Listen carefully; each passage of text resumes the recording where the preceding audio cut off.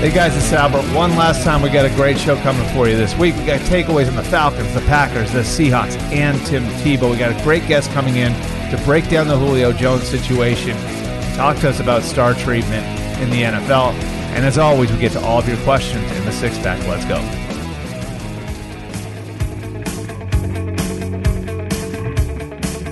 All right, welcome into the show. Kind of a sad one here. The final episode of this iteration of the Albert Breer Show. We've been through a lot. People who followed me the last 5 years on the podcast. We've gone through tons of changes over the last few years. And this is sort of another one of those where SI is restructuring a lot of things when it comes to podcasting. And as I told you guys last week, I'm not going to sit here and tell you that this is my choice.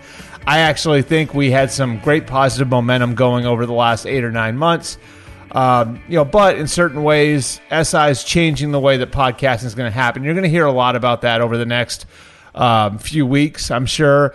And that's meant scaling back the lineup. And that's meant this show is going to be eliminated in the form that it's been in for the last 8 or 9 months. Now, as you guys know, those who followed me, we've kind of bounced back and forth. Originally, we had our own feed. We went on the MMQB feed. We've bounced back. What I can promise you is that some way we're going to find a way to get the content to you that I've given you guys over the last 5 years and tried to give you guys on a consistent basis. And I think we hit a nice stride over the last 9 months too. So I'd like to keep the positive momentum going. But I want to say thanks to a bunch of people who've really helped. First and foremost, my producers. And we're going to run through this stuff quickly because we do have a great show coming for you this week. But first and foremost, my producers, the guys behind the scenes who have put up with me when I say, can you get it up so we can get this guest going 15 minutes from now? They've been willing to do it. It was Lou Pellegrino, who was at Cadence One at the time. He's at Westwood One now. Fantastic dude, still a buddy of mine.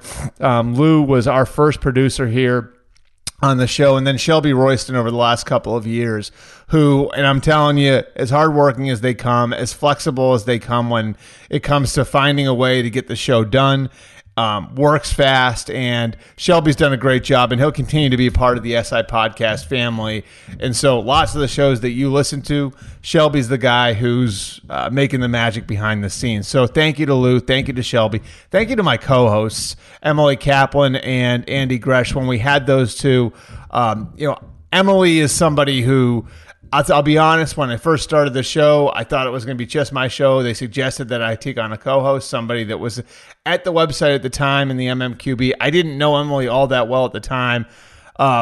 Emily is a great, great talent. She's at ESPN now. You guys, NHL fans, may know her because of her work over there at ESPN. And Emily, I just put it this way to you guys. I think there are a lot of people, everybody in our business wants to be good. There aren't all that many people who are willing to do what it takes to be good. And Emily, from the start, I recognize that in her. She's willing to do what it takes to be good, which is why she's gotten where she's gone. Gresh, of course, a great buddy of mine, works on a rival radio station here in Boston from the one that I work at. But Gresh will always be a great friend of mine. And I thought we had a great vibe on the show. And I thought like a lot of our audience appreciated the kind of chemistry that Gresh and I had. I think sort of took you inside kind of almost like a locker room, the way that we interacted with one another. And then I think I have to say thank you to all the people who were recurring guests, the people who helped us at the very start, a couple of the Barstool guys, Dave Portnoy and Dan Katz were recurring guests, Adam Gase, Jason Witten, Dan Mullen, some of the guys who were the great guests off the top when we were doing the show back in 2016 and 2017. And then more recently, the guys who come on and been awesome to the show, and always being willing to give of their time and come on. Brady Quinn, Jordan Palmer, Bobby Carpenter, Trent Dilfer, Todd McShay, Daniel Jeremiah. I just thought we had a really great community of guests here. So that's what I got for you. I will tell you this, and I feel like I've already wasted 5 minutes of your time here off the top, but I think it's important to tell you guys that this isn't just me. It's been a group effort from the start. And again, we're going to do what we can to try to get you guys this content somewhere else. And I really feel like I owe it to you guys too. Everybody who's interacted with me, everybody who's sent the Twitter questions in, everybody who's listened every week. again, like, we wanted to make this show about you, and hopefully we'll be able to bring it to you in different forms in other places. Okay, we'll jump into the takeaways this week. We do have a great guest coming, so you're going to want to stay tuned for that. My first takeaway for the final Albert Breer show: I don't think Julio Jones is going to be a Falcon. I haven't thought Julio Jones was going to be a Falcon for a while. And I think at this point, everybody knows where Julio stands with the Falcons, that he's wanted out for a while. He asked about a trade all the way back in early March. And I just think that people are ignoring an important piece of this, which is the salary cap, which is where the Falcons stand right now. And the Falcons went into this offseason really with, I think, looking at an issue that was going to be a multi-year issue for them. And any deal that they had, like, there were a number of deals that they had now where if they kept these guys in the team, the problems were going to persist into 2022. So really there are 5 big contracts that you're looking at in that regard: Matt Ryan, Julio Jones, Deion Jones, Jake Matthews, Grady Jarrett. If they wind up mortgaging any of those deals, which they would wind up doing, then you're talking about problems in 2022 that could push into 2023. With 3 contracts, they did that: Matt Ryan, Jake Matthews, Deion Jones. That leaves Grady Jarrett and Julio Jones. And with the 3 aforementioned, with Ryan, Matthews, and Deion Jones, you're talking about, if they cut them after this year, $68 million in dead money. Okay, if you kept pushing money forward with Grady Jarrett and Julio Jones the same way, you're compounding that problem. And so now you're making a 2022 problem, potentially a 2023 problem. And now you're talking about letting this bleed into what would be the 3rd year for Terry Fontenot and Arthur Smith in Atlanta. The bottom line is, at some point they had to do something. And at some point they have to take one of these pieces and move them off the team. And Julio Jones is an all-time great player, and is going to go into the Hall of Fame, one of the best, if not the best player in Falcons franchise history. I mean, right there with, guys like Deion Sanders. I think Matt Ryan's in that group now. Mike Vick was obviously very memorable, but he's right there with any of those guys. And, I think looking at this, the totality of the situation, you can understand why Julio Jones would, given the fact that maybe he only has a few years left, want to go pursue a championship somewhere. And you can also see where that would have sort of maybe put an easy solution to the cap quandary here on Arthur Smith and Terry Fontenot's plate. And so that cap situation, a big part of why I don't think Julio Jones is going to be a Falcon. Him wanting off the team, I think, made it easy to identify him as the one of those 5. And the fact that he's got value to other teams made it easy to identify him as the one of those 5 that they'd move. But I think that it begins with the cap piece of it. I think if the cap were healthier, Julio would probably still be a Falcon in 2021. Takeaway number 2, the Green Bay Packers should be the team to make a run at Julio Jones. And look, we've heard Brian Gutekunst, we've heard Matt LaFleur say how badly they want Julio Jones back, or how badly they want Aaron Rodgers back with the Packers in 2021. I think Aaron wants them to show him something. And, going back to the championship game and what happened right after the championship game and where Aaron Rodgers was and what he said, and then what he said on the Pat McAfee show a couple weeks after that, none of this was by accident. Like, Aaron's a calculating dude, and nothing that he says should be taken as anything like listen to him. Listen to him. That's when he says something, just listen to what he's saying. So I think a big part of this was frustration that they haven't built as aggressively. A part of this is the way the Packers have built for the last 30 years, which is methodically with clean cap sheets and a long-range mindset. I think Aaron looks at that and says, I want you to build the way the Bucs have built. I want you to build the way that the Bucs built around Tom Brady. So normally you get to this part of the offseason, it'd be hard to prove that you're going to do that to any player. You'd almost have to make a promise that you're going to be doing that next year. Well, now sitting in front of them, sitting in front of the Packers is the opportunity to show Aaron Rodgers, we're going to change for the next couple of years because we know you're an all-time great at that position, because we know that we're not going to have you for that much longer. We are going to change the way we do business for the next couple of years. And we're going to promise you that we're going to do that in 22. But for right now, we're going to make a move that's going to show you that we mean business. And to do it, they'd have to move money around. They're only $2 million under the salary cap right now. They'd have to move money around. They would have to negotiate with Julio.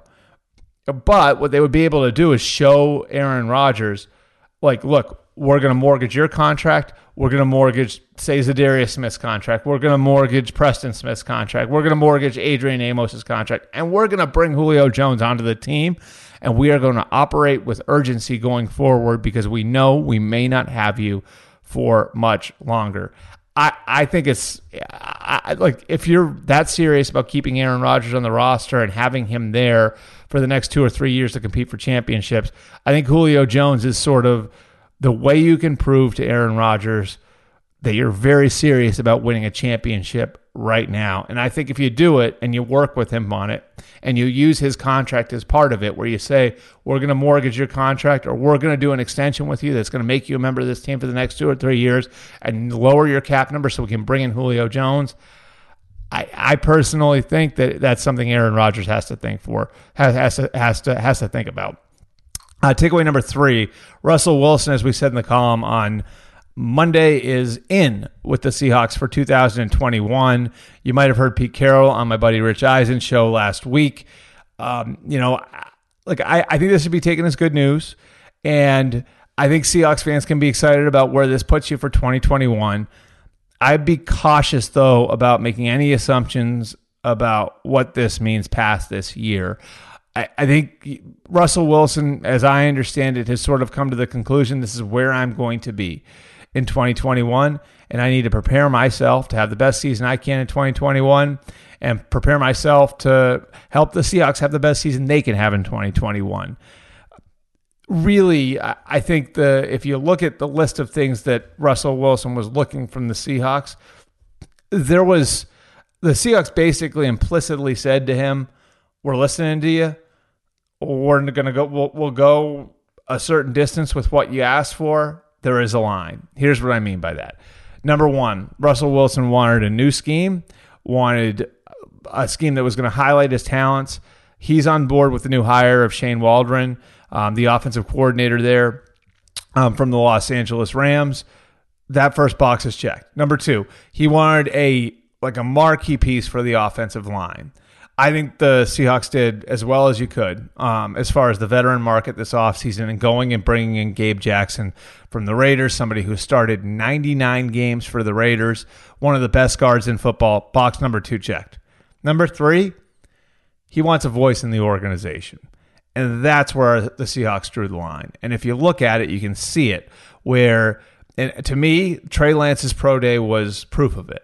Because if you've read anything about where Russell Wilson and the Seahawks have been over the last couple of years and how they got here, one of the things that you've heard mentioned is John Schneider going to Josh Allen's pro day at Wyoming in 2018 and how that rankled Russell Wilson and how Russell Wilson felt like they were sniffing around too many other quarterbacks and looking over his shoulder a little bit. Well, if the Seahawks were sensitive to that, if the Seahawks were really going to change the way that they operate for Russell Wilson, if the Seahawks were really going to hand, a seat at the table over to Russell Wilson, well, then wouldn't they have just avoided quarterback pro days altogether this year? Or maybe would they have said, let's just send an area scout there? No, they sent the GM. They sent the general manager, John Schneider, to Russell Wilson, to Trey Lance's pro day.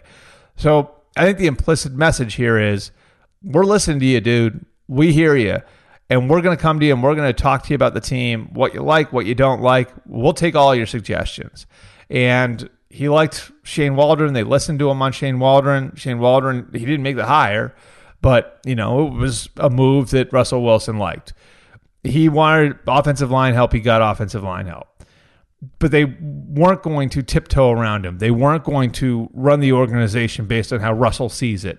And I think that's where the line was drawn. And to me, if that's what Russell really wants, if he wants an operation centered on him, I think it's a sign the Seahawks aren't going to do it. And so he's in for 2021. I'd still say the likelihood is he signed his last contract in Seattle. And I think we'll be going into the 2022 offseason with some uncertainty in how it's going to go. I think part of it's going to depend on how the season plays out for both the Seahawks and Wilson. But I think there's still uncertainty on where this is in 2022 and 2023. And again, I think there's still a likelihood out there that he signed his last contract in Seattle. Takeaway number 4, the OTA thing between the players and the coaches is really, really interesting. And we've seen where certain teams have drawn a hard line. Other teams have negotiated with their players. And in more cases than not, I think over the last few weeks, we've seen coaches move a little bit more towards the middle. And 22 teams of the 32 have come to agreements with their coaches to come in for OTAs under a modified structure. So it's not going to be the normal OTA structure, the normal mini camp structure where you have full-on football practices in the spring. That was what most of the players were trying to avoid. So what's right, what's wrong here? Well, I'll tell you, for me personally, I always think like the more hours you spend on something, the more you're going to get out of it, right? Like things shouldn't be easy. That said, I can also understand where athletes are more cognizant of their bodies now and are more cognizant of the odometer on their careers and more cognizant of, well, am I putting unnecessary miles on my legs when I don't need to be doing it? I think that's sort of the root of all of this. And I just think it's interesting that you see some of the ex-players being the guys who are compromising most. The coaches who are ex-players are compromising more than some of the other guys, the other coaches who didn't play at the NFL level. Colts coach Frank Reich is one example of it. The Colts cut their OTAs down to 1 week. They cut phase 3 of their offseason program down to 1 week. They canceled their mini camp. They will be done on Friday afternoon. Memorial Day weekend, they'll be off for the summer. Okay? Cliff Kingsbury in Arizona, another ex-player, another ex-quarterback. They went all the way down from 10 OTA days to 3 OTA days. So what does that tell me? Well, that tells me the ex-players are cognizant of how a player feels this time of year, of how a player needs to feel to be at his best, because they've been in those guys' shoes. And so I just think it's really interesting seeing guys like that. And I think at the end of this, what the NFL ought to do, somehow, like organize a conference call. If we can do it in person, even better. But get the coaches who are ex-players, get those guys in a room together. And I'm not trying to be exclusionary to anybody else, because obviously there are great coaches in the league who didn't play in the league. That goes without saying. But maybe you get Mike Vrabel and Ron Rivera and Frank Reich and Cliff Kingsbury. You get those guys in a room and ask them, like, what do you guys think? Like, you guys played in the NFL. You guys understand what it's like, you know, to go through an NFL season. Tell us what you think is best. I think you'd be able to come to some sort of pragmatic solution that would work for everybody, where we're not having these sorts of fights every year. Finally, takeaway number 5. You guys know I couldn't get out of here without talking about Tim Tebow, because it is May of 2021. I'm just going to leave the Tebow thing with at this. I think Urban Meyer is going to have to make some quick assessments over the next 2 months on Tim Tebow. The first one should be happening right now. Does he look out of place in OTAs? Does he look like he's not going to be able to compete for a roster spot? Because I think that's something players are going to be able to sniff out pretty quickly. So if he doesn't look like he fits in OTAs, he won't look like he fits in a training camp. Pull the plug quickly. Maybe you offered Tim a job off the field with the team, whatever you do. But if you can recognize that now, you have to pull the plug, because the players are going to be able to recognize it soon enough if you can recognize it now. And then when you get to training camp, same sort of thing. When you put the pads on, if it looks like a clown show, then you got to pull the plug. What Urban Meyer can't afford for this to become is any sort of sideshow. He can't afford this to chip at his credibility in any way. And the biggest thing that any new coach coming in is going to preach is, I want a meritocracy. Urban Meyer's done it everywhere he's been. He wants everything to be earned on the field, right? And if you're going to say that, and if you're going to preach that, and if that's going to be the standard for your players, then you can't have a guy there on scholarship. I'm sorry, you just can't. And unfortunately, that's sort of the way people like. It's not even unfortunate. That's the way the players are going to be able to sniff that out pretty quickly if that exists. And so I think the first week of OTAs with Tebow in there is critical for Urban Meyer and how this is received in the locker room. And I think the first week of training camp is going to be critical in how this is received with Urban Meyer in the locker room. And I've been relatively pessimistic on Tebow. I don't want people to think I'm rooting against him. He's done some incredible things as an athlete, and making it in different sports the way he has, even if it wasn't to the very highest level, it has been incredible. And so I just think, I think Urban Meyer has to have a very keen eye on and has to look closely in how this looks and how this is going to be received by Tim Tebow's teammates, because that is going to play directly to his credibility. And again, I hope it works. I think it would be a great story if it worked. But if you see that it's not going to work, you can't let that thing linger. We're going to get to our special guest right after this.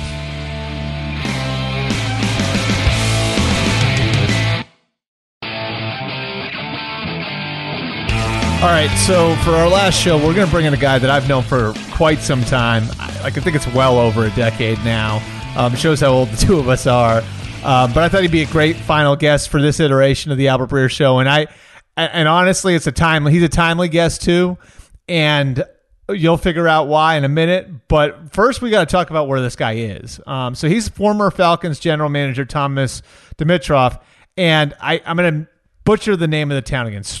He's coming to us from his Mercedes van, like a Sprinter van, in Snoqualmie, Washington, right? That's very good. Yes. All right. So before we get into our football talk, I want to ask you a little bit about what you're doing. And, the interesting thing, and I don't know how many people know this, Thomas, but your history, when you were a scout, you used to have, I think, a less fancy van, the old Volkswagen bus when you were a scout in the West. So this is sort of a throwback for you, right? Like, what are you doing out there? Well, that's exactly right. And I used to travel around when I was living in Boulder, and I would travel around doing the West Coast and the West region. And I used to travel around in an old Volkswagen Euro van, and had some great trips, of course, had a lot of good fun, meaning like I traveled a lot and got a lot accomplished. Well, after I got fired this year, I started, ruminating on what I was planning on doing during these times, right? That's always a big decision and a big discussion amongst general managers. Do you disappear like some of my good friends have disappeared for 3 years, or do you stay involved in whatever level? It could be doing some media here and there. It could be traveling around. For me, it has always been, I've really wanted to take the opportunity to professionally develop. And more than anything, I had this vision of moving around the country in my van, going back to my roots as a grunt scout, traveling around the country, driving around from place to place. And my plan was to travel around the country and visit with my GM contemporaries, my good friends, some acquaintances, but many friends, and talk football, develop, share philosophy, et cetera, et cetera. Well, along the way, as I was planning for this, Albert, I thought, wait a minute. And this was after listening to David Rubenstein's, his audio book on leadership recently. And I started thinking, why don't I capture this? Why don't I get a chance and an opportunity to move around, talk to all of these really intelligent football people? And by the way, you and I both know people often interview the quarterbacks and the head coaches and the owners. GMs are interviewed, but they're really not tapped into. Their intelligence and their insight is out there to be tapped into. You do some great jobs with them, don't get me wrong. I'm just saying from a GM, former GM to GM standpoint, I thought I could ask some questions that maybe others might not ask as much. So I confirmed 20 visits with these guys, and everyone is excited. We not only do the interviews and talk about leadership and such, which is the basis of it all in development, but we also talk about, their interests, and we humanize them, and we pull in a lot of cool B-roll. So I'm excited about how the project's going right now. Okay. So where are you coming? So so right now, I believe you're en route to Boise from Seattle, right? Yeah. So I started in Tampa, started traveling along the South to hit the GM cities along the South, and you can imagine who they are. And I just met with John Snyder and Tracy Snyder, and we had a great time in Seattle the last day and a half. We got out on his boat, traveled around, and that was a really, really big thing for us to spend some great time. And what I'll say, Albert, which is really interesting, we all were road scouts, most of us together, and we used to share and have great relationships. We get into this job and we've all decided that we become so competitive. We spend 2 minutes and we only talk business. Right. This is a really, really cool sort of revisit to a lot of our relationships and opportunities to speak at a deep level. So where are you at now? Like, are you like halfway through the trip? Like, what point are you at? Like, yeah, halfway through. Okay. My plan is to get 16 general managers into this sort of setup, and then we'll get to a spot where we're we have the production going on. We'll get to the spot where we will edit, of course, and create something I believe pretty special and insightful. And again, I'm making my way east again. I'll stop off in Boulder at my home and regroup and head back to Atlanta for a couple of days and then fly back to my van and work it around like I used to do as a scout. So there's some really cool scouting elements to it. And you probably get to see some cool stuff too. Like, right. Like I'd imagine, like, I know, like, from having talked to you about this over the years, it used to be like snowboarding, right? Like, was that like you'd like be able to make your stops and you can stop and like freaking Telluride and like wherever You're right? Exactly right. Yeah. I mean, I have 4 bikes in my lower part here. That's called the garage in this Sprinter van underneath my Murphy bed. And, it's allowed me to hit some of the best trails around. Again, my goal was all of this in introspective time. And the secondary part was, of course, to gather all this and capture all this, on film.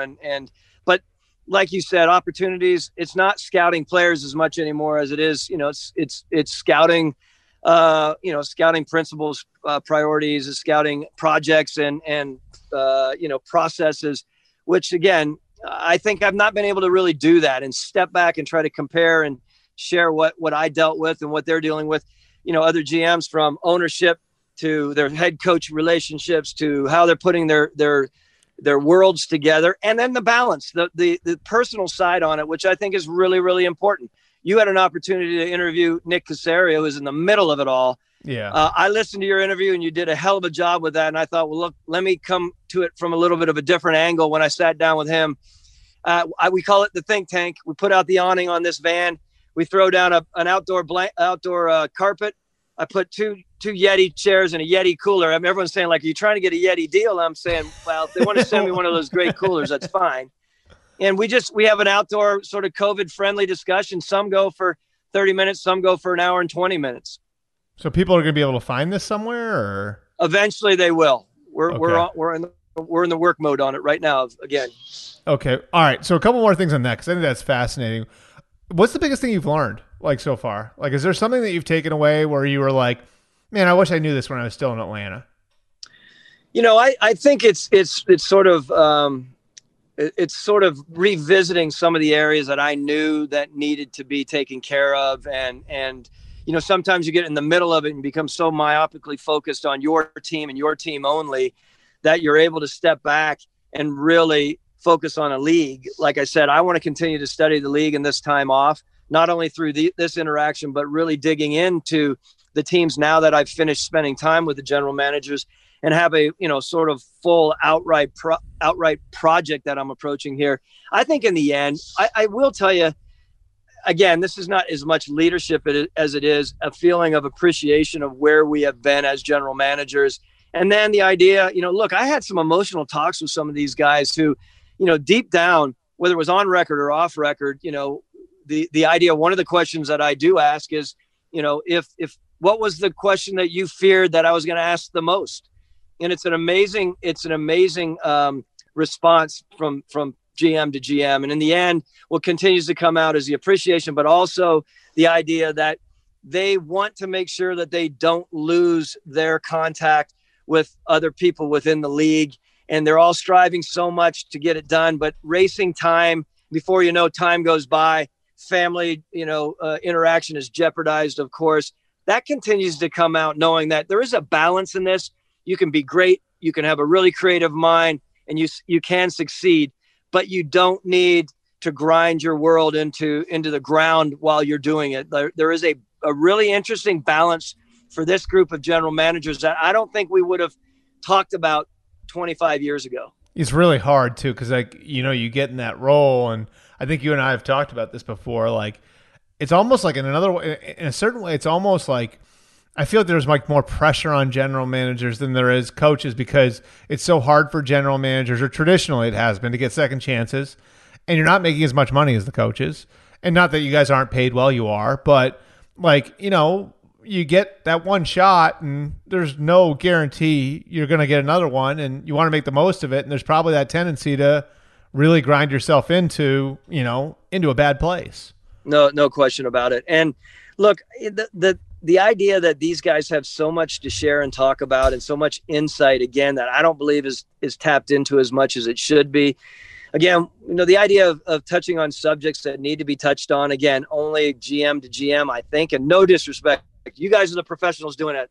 I'm far from that, Albert. I'm just learning along the way, how to approach and how to ask those questions that I think need to be discussed. And I believe there are myths that need to be debunked in this league appropriately, not putting anyone in a positive way. You know what I'm saying? So, look, we also have an opportunity to fold in different personalities, and it's football for sure, but we try to make an effort to fold in other leadership elements along the way. So I interviewed R.C. Buford, interviewed a couple authors. I was with Greg McEwen, the author of Essentialism, which is right in line with what a lot of these guys are talking about. He just put out another book called Effortless, another bestseller. We were out in L.A. with Les Snead and overlooking Malibu, talking about, life in general. It's been really good. Is this like, does it have you chomping at the bit to try to get back in working for a team, or like, does it like talking to all these guys, does it kind of like reinvigorate you in a certain way to do it again, or? Yeah, I think I continue to be reinvigorated, no question about it. I mean, look, I had mentioned earlier, interviewing for a team this year after I got fired, there was a competitive side. Like, I wanted to get hired the same year I got fired. Of course, that didn't happen. And I stepped back over the last few weeks and now months, and I've started thinking, it gets exciting to think about what you continue to learn in this time off, because we all need that, right? We all need to step back. There was talks out there that it's not the right time. You never should hire a GM in his second gig. And again, I vehemently disagree with that. As long as the people that you're hiring are the right people and of the right substance, and that's a big thing, of course. But in time and experience, this, people are better at what they do as they spend more time, educating themselves. And I just come back to, when you are fully in that job all the time and that's all you're looking at, you become narrow. And I think being able to expand a little bit mind-wise gets me excited to think about the other side. Yeah, and it's crazy too, because it's like, you think about like on the coaching side with like, Bill Belichick was on his second chance. Mike Shanahan was on his second chance. Like, there are so many examples of it. Gary Kubiak won a Super Bowl in his second chance. There are so many guys, like when you look at the history of it, that were better the second time around. And for one reason or another, it just hasn't been as efficiently, like it hasn't worked as efficiently on the GM side. Well, I would suggest on that very quickly is like, look, you have Bill Polian, who came back and he did unbelievable Hall of Fame things. Rick Spielman's come back after for his second shot at it, and obviously has done really nice things up in Minnesota and has a really established career. You do have people like, Martin Mayhew getting his second opportunity, and Trent Baalke.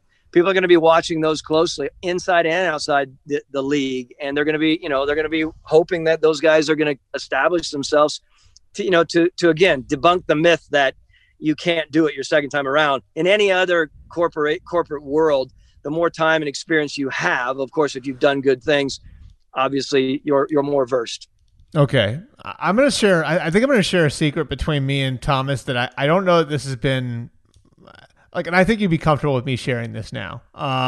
That goes back to, this goes back to when I was in my 20s, when Thomas was the new general manager of the Falcons. And Thomas, I don't know if you even remember this, but that GM list that I put out every year, that I put a lot of work into, It was actually the brainchild of Thomas Dimitroff. And it was, and I've never shared this, but I figured this might be an appropriate, because we're talking about this. This might be an appropriate place to bring it up. But I remember, like, it's just interesting to think back to that, Thomas, like how invested you are in that side of the business. And like, I think that you've done like a lot of good for some of the people, you know, that the younger guys that were coming up, because I remember that was your point at the time. There's so many good young guys and they just aren't getting their shot, you know, like, or they aren't getting the notoriety because it's less obvious. Like you can look down on the field and see who's holding the play sheet, right? Like you can see who's calling the offense, who's calling the defense. You can't do that on the scouting side as much. You can't do it. And thank you for recognizing that. And you've taken it and run with it beyond, and it's become an institution in of itself, which I think is fascinating and great. And kudos to you for taking, you know, what was a humble idea to a spot where it is right now. And I will say, to your point, I have a strong feeling about, you know, look, general managers in the past, I'm talking the way past, when you're talking about some of the icons in this league, had a presence in this league, which was very important. This is in no way, I have some great coaching friends and head coaching friends. I think it's really important to never lose or marginalize the importance of general managers in this league. There, again, this comes back to, you know, some of the impetus of traveling around here. There is a lot of intelligence and insight that needs to be shared, not only in this forum, but I really do believe, and I say this humbly, and respectfully towards ownership, for them to continue to look at what they have within their organizations at both the head coach and GM spot. And of course they do. The reminder that they are involved in a lot. I'm talking the general managers at a lot of different levels. Some, you know, coaches are of course involved in certain areas that the GMs don't touch. And the coaches, the really good and insightful coaches and intuitive coaches understand that on the GM side as well. I had a great relationship with Dan Quinn as well as Mike Smith. They both have a really good understanding of what that GM job does. And I think it's really important that doesn't get lost, that you're just a acquisitions person. There is a lot of elements to a general manager. And when you go around to these guys and you talk to them about it, Albert, you realize there are some that adhere to that whole, yeah, I'm just out scouting. And those guys have done great work. God bless them. But there's also ones that have multi-layers. And it's fascinating when you talk to them about it. Absolutely. All right. So we're going to jump into one of the reasons why I thought you'd be perfect for this week. And we're going to talk about, like, I think this is interesting on the micro level and then the macro level. And so I want to start with Julio on the micro level.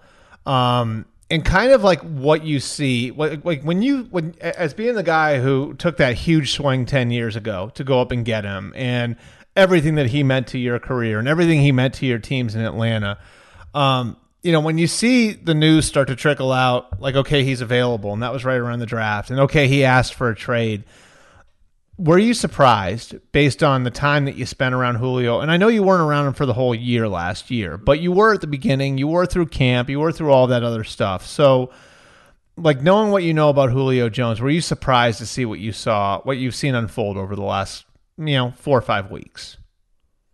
Somewhat surprised. In other ways, I'm not surprised at all, understanding that, Julio has done unbelievable things for the organization. And when we decided as an organization, of course, Arthur Blank, myself, and Dan Quinn, to re-sign him to a very lucrative deal, that signing, no matter how you cut it, was signed for him to be here for the rest of his career.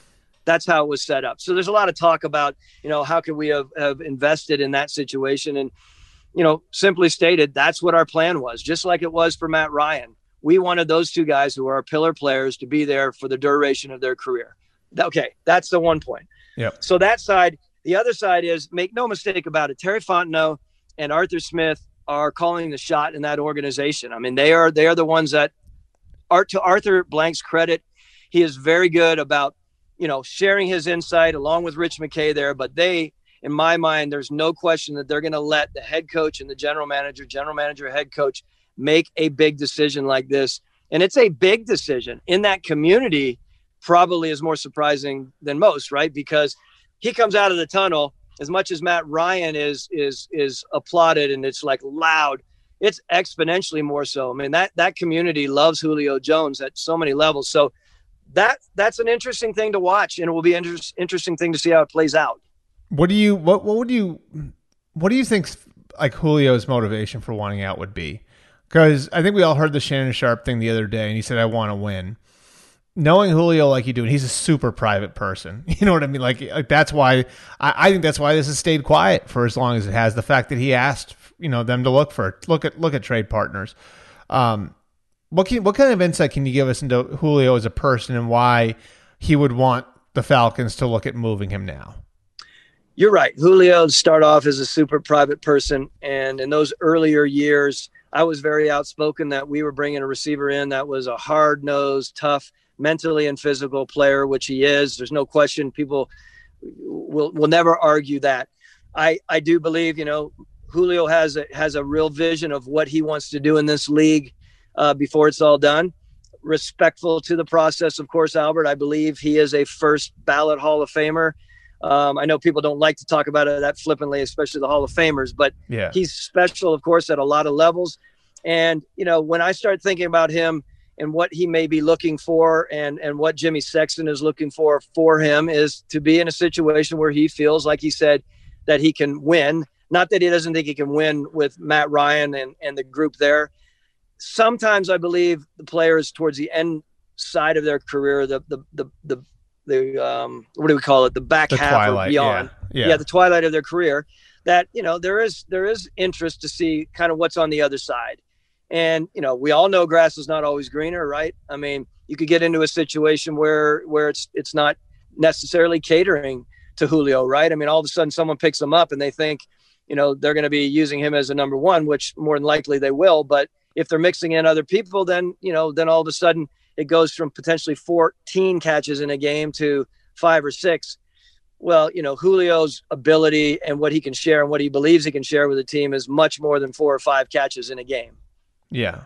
So do you think he's still got a lot left? Like, observing what you observed, and obviously, like, the foot injury had been there, I think, his whole career. Like, he injured it before the combine. I know it's something you guys managed. The knee, I know how to be managed. Last year he had the hamstring. So, like, he's 32 years old. He's got mileage on his body, I would say is fair, because of the amount of production he's had over the course of his career. He's a bigger body, so he's taken his share of shots. What do you think Julio is going forward? If you're a team trading for him, what are you getting? Oh, there's no question in my mind. If Julio sets his mind to it, he is one of the best healers in the league, I think. I mean, yes, he's had his injuries, but when that dude is focused on healing and healing fast, I mean, it's almost unfathomable. I really appreciate that about him over the years, and he's had some hard knocks for sure, and he's played them down. So to his credit, he's really pulled himself through a lot. I believe he's got years in him, and in my mind, I still think that there's 3 years, and I really believe that you can win a Super Bowl with this guy as your number one. I think it's important at this point in anyone's career, it could be Julio or any big receiver, to be very mindful of, how you're approaching it from a practice standpoint. That's what an organization, I think, has to get their head around. Again, not just Julio Jones, but other people who have a lot of experience and are high-level pillar-type players, that you're going to have to be creative with them, how much time they practice, how you utilize them, I think is important. If you have a head coach in an organization who's really particular about that and struggles with being creative like that, then I personally don't think that that's a fit. If there's an understanding and a creativity of how you work with Julio going into the next 3 years, I don't think there's an issue thinking that he could be your stud for years to come. Okay, so that dovetails perfectly into your own experience and your last year in New England, and they brought in Randy Moss, and they'd already spent at receiver. You guys had already spent at receiver and bringing in Dante Stallworth and Wes Welker, and people thought Moss was a weird fit in New England at the time, and lo and behold, he breaks all the records. We've heard New England connected to Julio. Julio was drafted by a Patriot alum. He was coached in college by Nick Saban. What sort of fit do you think Julio Jones would be in New England? I can't comment. I see exactly how you're playing this up, and I get that. I mean, I really do believe, Bill's got the personality because he knows it from experience about dealing with, like you mentioned, the Randy Moss situation, and Bill works very well with those veteran guys that are really established. So, I mean, I look at it that way, and yet I look at a lot of other organizations around the league that have been kind of popping up, or a number of other organizations. And, I think there would be some really good fits there as well. So I think, yes, of course you could include Bill and the Patriots as a fit for Julio. But I would have no idea if they would ever be into something like that, because, they're in the past. I mean, they've done it with Randy, of course, but I feel like they're put a lot in place right now. And I don't know, this is an expensive deal. We all know that. Right. And as you know, it's not just the money on the outset, but it's also, what is this after? And, quite honestly, if a player that comes into this situation, Albert, you have to be very mindful as a GM in an organization to say, are we going to be, after one really good year, having a knock on our door about doing another contract? Right. So, I think you really have to step back and look at all that and have really good, honest conversations with a guy like Jimmy Sexton. I'm talking really honest and real conversations. Right. And so that's and he's done it before. Like, Julio's a really good businessman, on top of everything else. Like, he's always maximized his value that way. So I think that's an important point. How about with Matt LaFleur, Kyle Shanahan? That's the other one that sort of struck me, because what better olive branch to Aaron Rodgers if you're trying to get him back in than give him Julio Jones? I know they have to do a lot cap-wise to make it work. Or, if you're Kyle Shanahan, do you look at what he was for you in Atlanta during that great year you guys had together in 2016 and say, this could be something that could put us over the top? Like, having worked with Matt, having worked with Kyle, like, how do you look at those potential fits for Julio? Yeah, and quite honestly, I would look at those as probably more appropriate fits than focusing just on New England, of course. Yeah. And honestly, those two for sure. And they really piqued my interest about how they'd fit. And anyone who has worked with Julio and understands what he brings to the table, it's exponentially more, quite honestly, than what you see on the field on Sunday. I mean, there's a lot more to it at a lot of levels. And again, private person, not the outgoing guy who's, pumping his fists around, but his presence and what he does when he is focused on doing his thing is a special situation. But I would also look to the teams that have been involved with New England at different times, whoever's in charge, whether it's coaches or GMs. I think you have to look at anyone who's been around Julio to truly gauge the fit and the sort of special side to adding a Julio Jones to their team. It's so interesting too, because this brings me right back to like when conversation I think we had about Julio, and I think it was what Nick told you when he was coming out, which was, you used the word, and I think it was Nick's word that he gave you, was unaffected. Like that, that's right. Like no matter what's going on around him, I think that was the word, right? Like, and I remember that stuck with you. Like, Julio is unaffected. Like the world could be crumbling around him, and he's going to do his job. Like, or everything can be great around him, and he doesn't need to be celebrating. He's going to be doing his job. Like, no matter what's happening around him, you're getting somebody who is going to be a 100% a professional and put himself in a position to perform on Sunday. Well, unaffected was a perfect definition that Nick had shared back in the day. And I saw it and I watched it closely over the years. Now, Julio is also very human, and a human is affected by certain situations. But, Julio's poker face, if that's what we want to call it, or his ability to, not, as you said, crumble under pressure, and watch how he navigated through a locker room or on the field or in the practice time or before games or after games. I mean, it's very different than most players I've been around. And, there's a special aspect and trait to that. And again, hopefully his head is still in that spot to do that for another 3 years for whoever would potentially pick him up. Yeah. It sounds like he's got like kind of a special place for you as a scout, as a GM, like, right. Like, I mean, it's probably somebody you feel like kind of like a connection to more than most. Well, anytime you do something like that and make a move like that as an organization, but I know, quite honestly, I mean, my ass was tied to that. It was always going to be that association. And I remember the conversations I was having with a number of people who were saying, like, do you understand that you're going to be tied to this for the rest of your career? And, at that time we made the move. And like I said, I would never do it differently.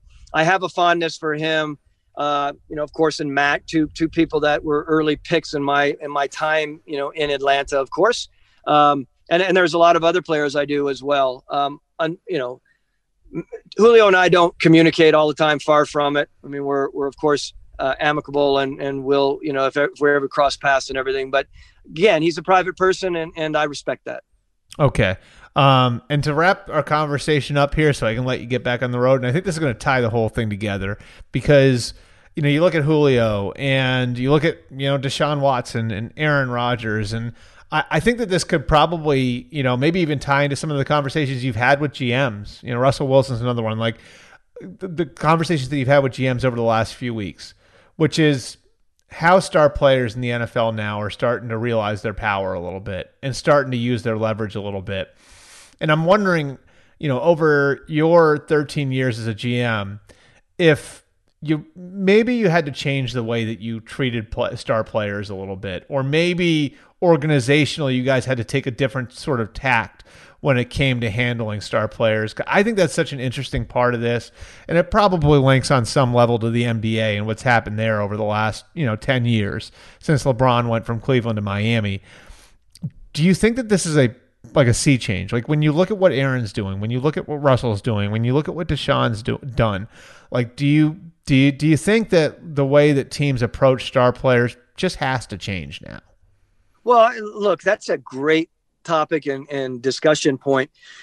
And it's complicated because let's just start with the obvious first. When you have a general manager, head coaches are making significantly more, but let's think about this, right? When you have a general manager making, I don't know, $2 to $4 million a year, and you have your star quarterback making 30, 40 plus $1 million a year, and there's a lot tied up, and that quarterback or that player goes out and is very outspoken about wanting to move on because management's not what they want. That's a slippery slope.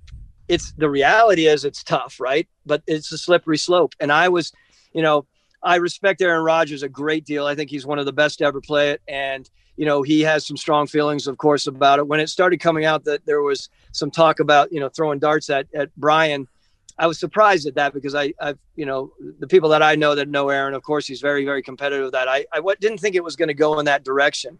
So I think to your initial question, how we handle them, me as a former general manager and the general managers now are very, very aware on their communication with these players, how they regularly communicate, what they sit around them. The biggest deal right now is you can't have a player dictating exactly what's going on with your decision making within the NFL, within your team. That said, you can include them in an appropriate way without getting into a ton of detail about that, about, the direction of the team. You're not going to ask that quarterback or that star receiver, hey, do you want this player or that player to come in as the next draft pick or the next whoever? You are going to talk big picture and concepts with that quarterback or that receiver, hypothetically, and you're going to dig in and you're going to have the opportunity to discuss with them. The reality is, Albert, that's not everyone. And you have to be willing as a head coach and a general manager to understand when you open up that door to that star player, that pillar player in discussions like that, and if they ever become public, that opens another door, another element of Pandora's box that becomes complicated because you'll have that next wave of player who are still star players are expecting the same thing. And then what? You all automatically have 3-4 players who are looking for the same, discussion and treatment. That's complicated. Yeah, and that's tough because I think what you're saying is it's appropriate to give them a heads up, right? Like it's appropriate to say, look, this is what we're looking at doing. Just so you know, we don't want you getting caught off guard. We don't want you learning about this on Twitter. Here's a heads up. Here's what we're thinking. Here's what we're doing. It's appropriate maybe to ask them for information on a player, right? Like, because I've heard that, like sometimes a player can give you information that might be hard to get other places, right? Like they might know something playing against a guy, or maybe they played in college with a guy, whatever it is. That's appropriate. But the line's drawn when it comes to actual decition making, right? Yeah, and the line's drawn. That's exactly a great way to put it. And you're keeping them updated and you're keeping them involved in an appropriate way, of course. But again, it's the only thing I want to stress, the complications of doing that. What if if the third person on your salary, depth chart, so to speak, is looking for the same treatment, and that how do you do that? You can only share so much. And the reality is usually it is a quarterback within an organization. I mean, we saw it. I mean, Bill and Tom Brady had a really good relationship for many years and communicated. I don't know at what level, but I always thought my ability to be a GM and communicate with Matt Ryan appropriately was very, very important. And that is in today's world. You know that, Albert. Maybe old school GMs and old school management would say, screw that. No one's dictating this. This is my ship. And I will say too, I think it's important in all of this for ownership, again, respectfully, to be, really, really in tune with how that is approached and how it's approached with their management, their team builders, and, for themselves, right? Because, it's common for ownership to have strong comments about players out there. And I think it's their trained set. Of course, they can say whatever they want to say. And I think, of course, that's always a good thing if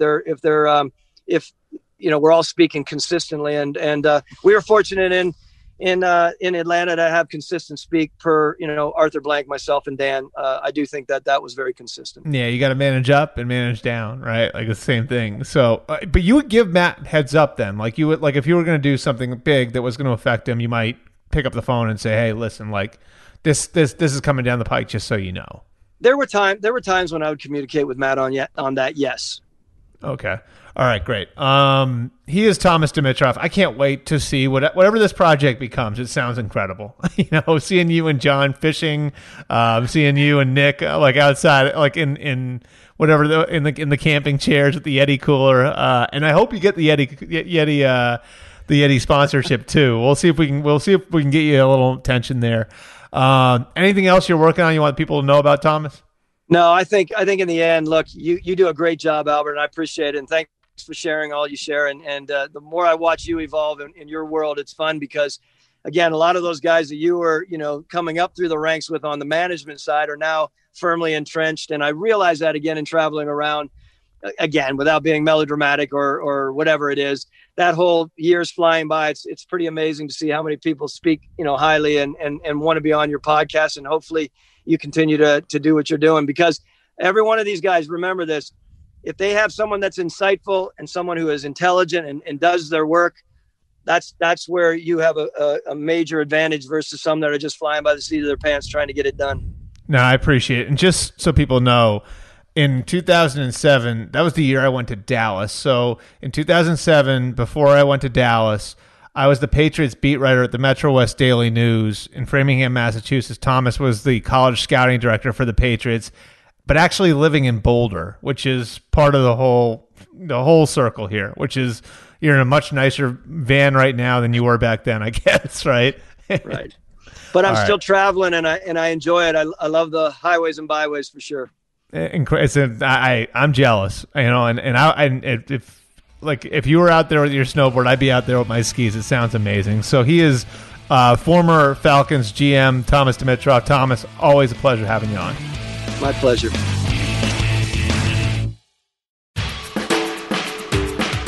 All right, thanks again to Thomas. Always love having him out. I've known the guy for a long, long time. And, as you guys can tell, his knowledge of the NFL and the way all this stuff works is incredible. And a special thank you to him for doing that from the mountains. We're going to jump into the six-pack one last time. You guys know how that works. Every Tuesday, I put the call out for questions on Twitter. I pick 6. If I pick yours, you get a like on Twitter. That means I hit that little heart button. You get an answer here on the podcast.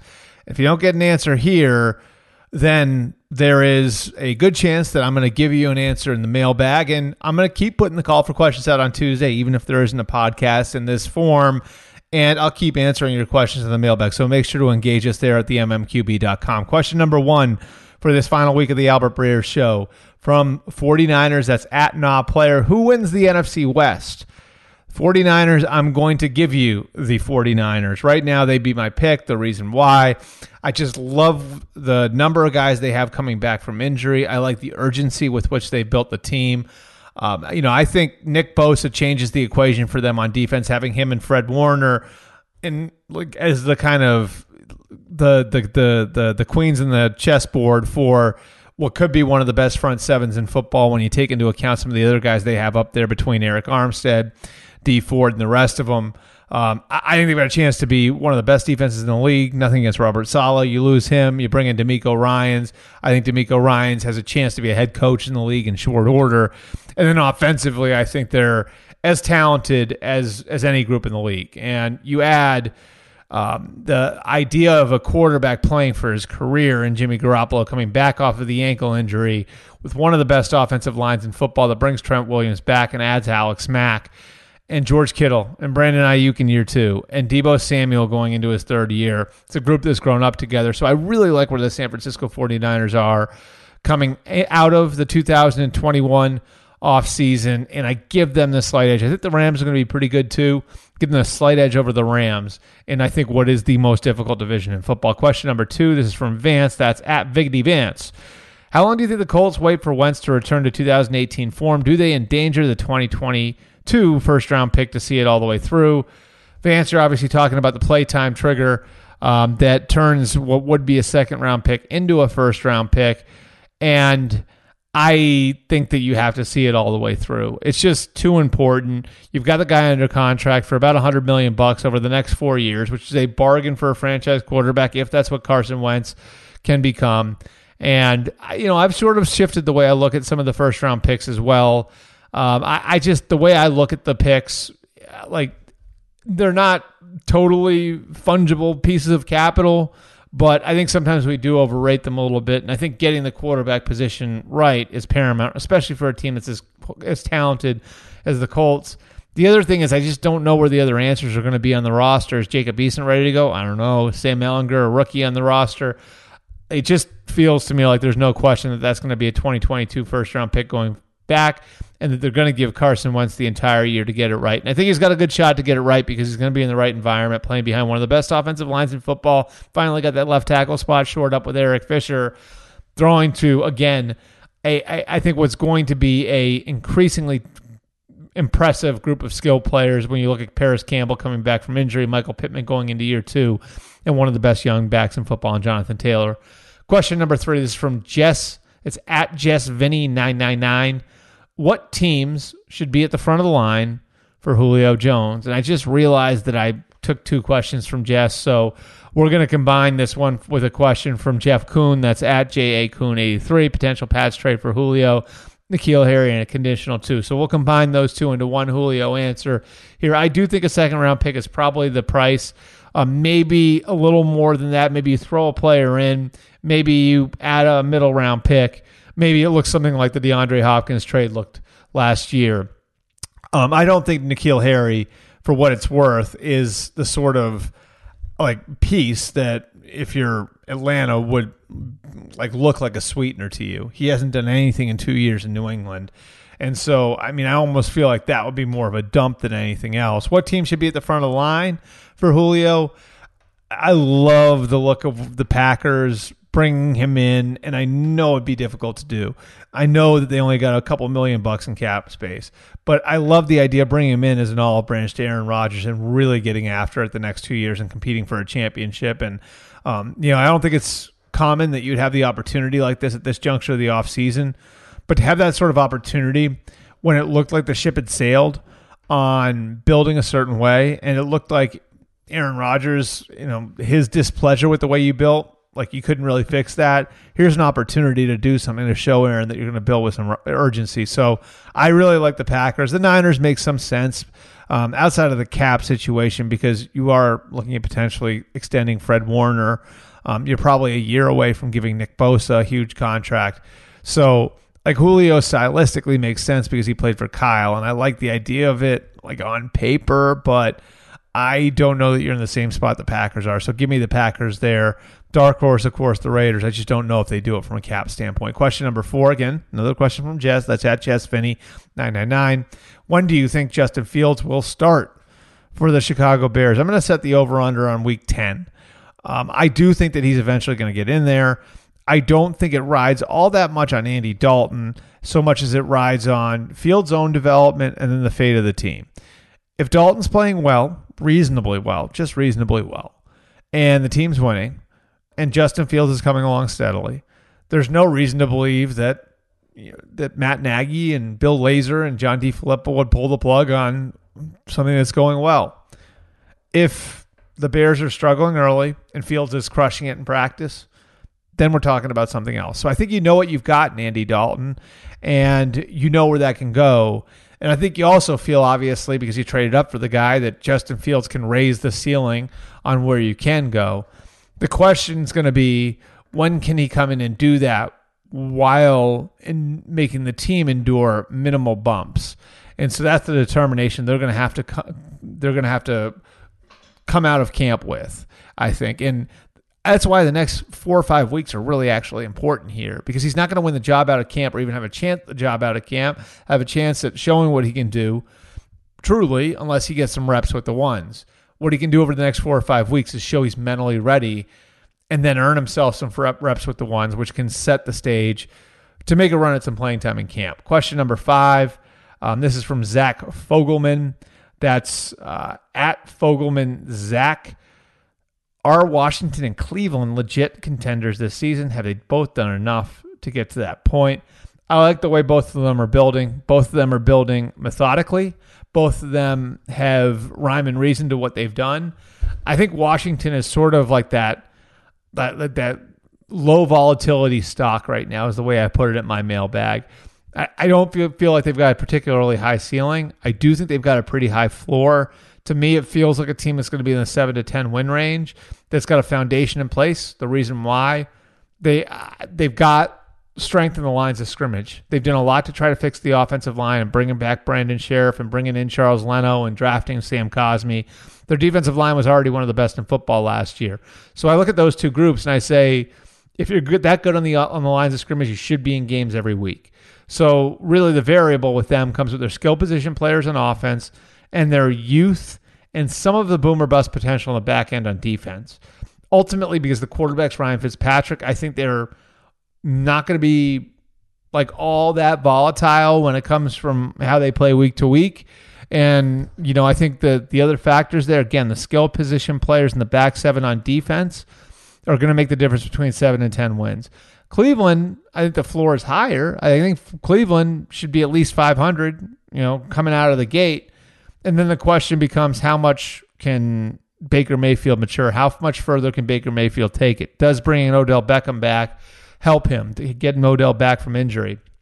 So I think Cleveland has a similar floor to Washington, like maybe a little bit higher floor, but has the potential to take it to 12 or 13 wins if their quarterback can really grow into the role and take that next step as a quarterback in year 4.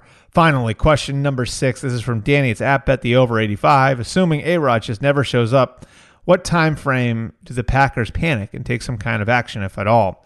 Well, they're going to have to start finding him when they get to the mini camp, and he's already losing money now. He's got a $500,000 workout bonus. That's going to go out the window. He loses the $500,000 workout bonus. I think that's a sign that he's willing to swallow the $95,000 in fines he'd take missing the mandatory veteran minicamp. Where the rubber really meets the road here, I believe, is the start of training camp. So I think there's a good chance he stays away for the next month, unless there's some sort of development, again, trading for Julio or something like that. And I think the really big checkpoint is the start of training camp. At that point, he loses $50,000 a day. We're talking about real money. When we get to the preseason games, he can start losing the equivalent of game checks, which is a lot of money. And so, the way I look at it, you look at all of this, and to me, the situation here really kind of will manifest when we get to training camp. Final question for the final podcast for this iteration of the Albert Breer Show is from Brad. That's at B#34. Will you still be doing a podcast moving forward? Thanks for your interest, Brad. I really appreciate it. We're going to be doing something. I promise we're going to come up with something. I'm not sure what it's going to look like. It might be video, it might be YouTube, like whatever it is. We're going to find a home for all of this. So I promise you guys that I'm going to work hard at doing that. And we've got plans in the works. So hopefully I'll be able to give you guys some news here soon enough. It won't be tomorrow, but hopefully soon enough I'll be able to give you guys some news. I gave you guys a bunch of thank yous off the top of the show. I got to thank again Shelby Royston, who's been fantastic as my producer over the last couple of years, following up on the job Lou Pellegrino did. My schedule can be volatile. He's done an awesome job just being flexible, taking guests when we can. Thank you, Shelby. I really appreciate it. Thank you to everybody who supported the show. All of you guys made the show. Please give me your comments too. So when we do bring this thing back, when we can get it back up off the ground, we can incorporate everything that you guys have wanted all along. So you guys know where to get to me on my Twitter page at Albert Breer, on my Facebook page at Albert R. Breer, on my Instagram page at Albert_Breer, or you can still leave a rating and review there on the podcast page on iTunes. Remember to listen to all the SI podcasts too. Everybody's doing a great job. The MMQB podcast will still live in the original feed. And I can't say same time next week. I'll see you guys then. So I'll just say see you later, and hopefully we'll see you guys soon. Thank you, everyone.